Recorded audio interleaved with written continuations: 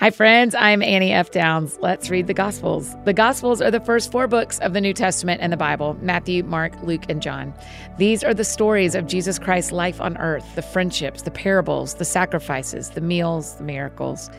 We'll read 3 chapters a day and finish in 30 days. So each month, we're going to read all 4 books. So go ahead and subscribe today if you haven't, and join us as we read the Gospels together.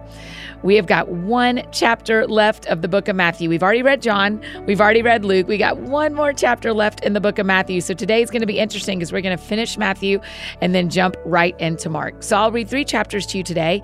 You can listen or read along in your own Bible, and then I'll pray, and that's it. So today is January 25th, day 25, and I'll be reading Matthew chapter 28 and Mark chapters 1 and 2. And the translation I'm reading from this month is NIV84. Chapter 28, the resurrection. After the Sabbath, at dawn on the first day of the week, Mary Magdalene and the other Mary went to look at the tomb. There was a violent earthquake, for an angel of the Lord came down from heaven and, going to the tomb, rolled back the stone and sat on it. His appearance was like lightning, and his clothes were white as snow. The guards were so afraid of him that they shook and became like dead men. The angel said to the women, "Do not be afraid, for I know that you are looking for Jesus who was crucified. He is not here. He has risen just as he said. Come and see the place where he lay. Then go quickly and tell his disciples, he has risen from the dead and is going ahead of you into Galilee. There you will see him. Now I have told you." So the women hurried away from the tomb, afraid yet filled with joy, and ran to tell his disciples. Suddenly Jesus met them. "Greetings," he said. They came to him, clasped his feet, and worshipped him. Then Jesus said to them, "Do not be afraid. Go and tell my brothers to go to Galilee. There they will see me." The guards report. While the women were on their way, some of the guards went into the city and reported to the chief priest everything that had happened. When the chief priest had met with the elders and devised a plan, they gave the soldiers a large sum of money, telling them, "You are to say, his disciples came during the night and stole him away while we were asleep. If this report gets to the governor, we will satisfy him and keep you out of trouble." So the soldiers took the money and did as they were instructed, and this story has been widely circulated among the Jews to this very day. The Great Commission. Then the 11 disciples went to Galilee, to the mountain where Jesus had told them to go. When they saw him, they worshipped him, but some doubted.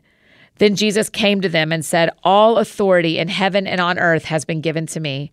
Therefore, go and make disciples of all nations, baptizing them in the name of the Father and of the Son and of the Holy Spirit, and teaching them to obey everything I have commanded you. And surely I am with you always, to the very end of the age." This is Mark chapter 1. John the Baptist prepares the way. The beginning of the gospel about Jesus Christ, the Son of God. It is written in Isaiah the prophet, "I will send my messenger ahead of you, who will prepare your way.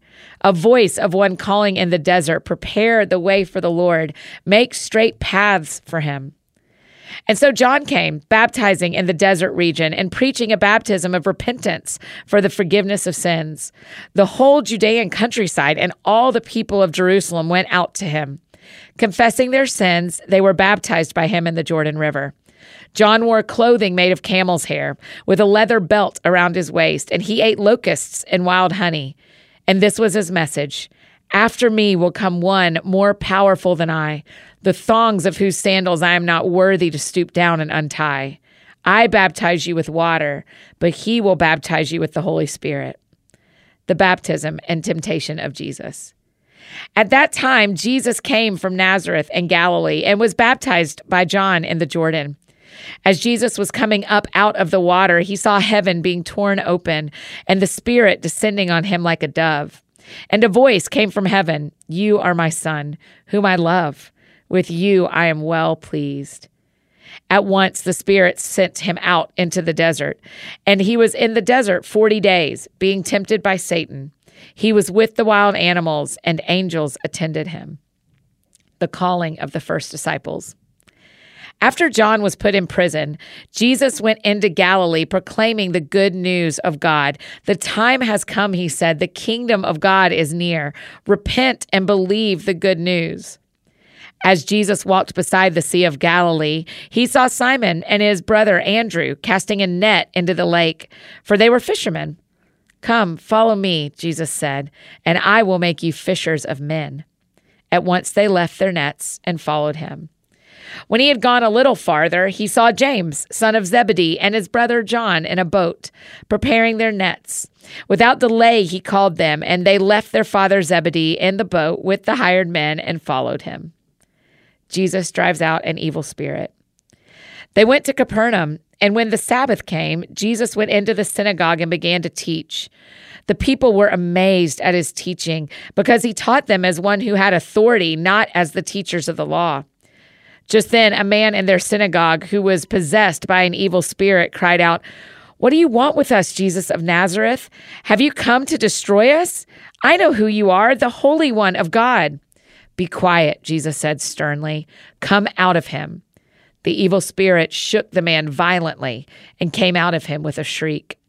The people were all so amazed that they asked each other, "What is this? A new teaching and with authority. He even gives orders to evil spirits and they obey him." News about him spread quickly over the whole region of Galilee. Jesus heals many. As soon as they left the synagogue, they went with James and John to the home of Simon and Andrew. Simon's mother-in-law was in bed with a fever, and they told Jesus about her. So he went to her, took her hand, and helped her up. The fever left her, and she began to wait on them. That evening, after sunset, the people brought to Jesus all the sick and demon-possessed. The whole town gathered at the door, and Jesus healed many who had various diseases. He also drove out many demons, but he would not let the demons speak because they knew who he was. Jesus prays in a solitary place. Very early in the morning, while it was still dark, Jesus got up, left the house, and went off to a solitary place where he prayed. Simon and his companions went to look for him, and when they found him, they exclaimed, "Everyone is looking for you." Jesus replied, "Let us go somewhere else, to the nearby villages, so I can preach there also. That is why I have come." So he traveled throughout Galilee, preaching in their synagogues and driving out demons. A man with leprosy. A man with leprosy came to him and begged him on his knees, "If you are willing, you can make me clean." Filled with compassion, Jesus reached out his hand and touched the man. "I am willing," he said, "be clean." Immediately the leprosy left him and he was cured. Jesus sent him away at once with a strong warning. "See that you don't tell this to anyone, but go, show yourself to the priest and offer the sacrifices that Moses commanded for your cleansing as a testimony to them." Instead, he went out and began to talk freely, spreading the news. As a result, Jesus could no longer enter a town openly, but stayed outside in lonely places. Yet the people still came to him from everywhere. Chapter 2. Jesus heals a paralytic. A few days later, when Jesus again entered Capernaum, the people heard that he had come home. So many gathered that there was no room left, not even outside the door, and he preached the word to them. Some men came, bringing to him a paralytic, carried by 4 of them. Since they could not get him to Jesus because of the crowd, they made an opening in the roof above Jesus and, after digging through it, lowered the mat the paralyzed man was lying on. When Jesus saw their faith, he said to the paralytic, "Son, your sins are forgiven." Now, some teachers of the law were sitting there, thinking to themselves, "Why does this fellow talk like that? He's blaspheming. Who can forgive sins but God alone?" Immediately, Jesus knew in his spirit that this was what they were thinking in their hearts. And he said to them, "Why are you thinking these things? Which is easier, to say to the paralytic, 'Your sins are forgiven,' or to say, 'Get up, take your mat and walk'? But that you may know that the Son of Man has authority on earth to forgive sins," he said to the paralytic, "I tell you, get up, take your mat and go home." He got up, took his mat, and walked out in full view of them all. This amazed everyone, and they praised God, saying, "We have never seen anything like this." The calling of Levi. Once again, Jesus went out beside the lake. A large crowd came to him, and he began to teach them. As he walked along, he saw Levi, son of Alphaeus, sitting at the tax collector's booth. "Follow me," Jesus told him, and Levi got up and followed him. While Jesus was having dinner at Levi's house, many tax collectors and sinners were eating with him and his disciples, for there were many who followed him. When the teachers of the law, who were Pharisees, saw him eating with the sinners and tax collectors, they asked his disciples, "Why does he eat with tax collectors and sinners?" On hearing this, Jesus said to them, "It is not the healthy who need a doctor, but the sick. I have not come to call the righteous, but sinners." Jesus questioned about fasting. Now, John's disciples and the Pharisees were fasting. Some people came and asked Jesus, "How is it that John's disciples and the disciples of the Pharisees are fasting, but yours are not?" Jesus answered, "How can the guests of the bridegroom fast while he is with them? They cannot, so long as they have him with them. But the time will come when the bridegroom will be taken from them, and on that day they will fast. No one sews a patch of unshrunk cloth on an old garment. If he does, the new piece will pull away from the old, making the tear worse. And no one pours new wine into old wineskins.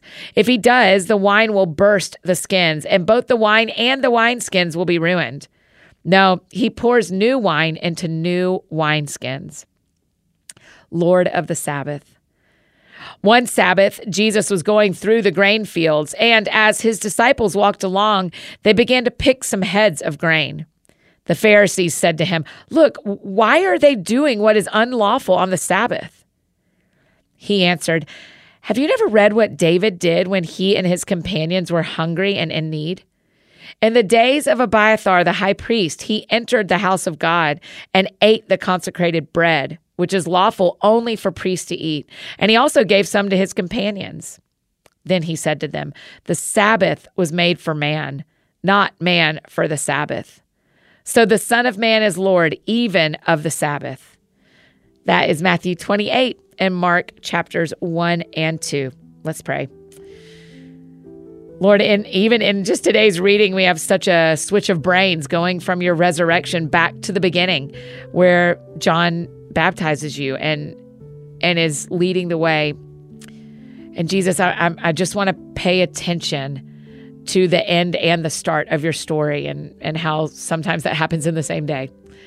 And so I just, at the end of Matthew, at the start of Mark, we are reminded that you are forever, Jesus, that you have no beginning and no end. You reign and you are king. And so I'm just grateful for that today. That's what I'm thinking about. I'm grateful for that today, that we can go from one book to the other and you have no ending. And we are thankful. In Jesus' name, amen.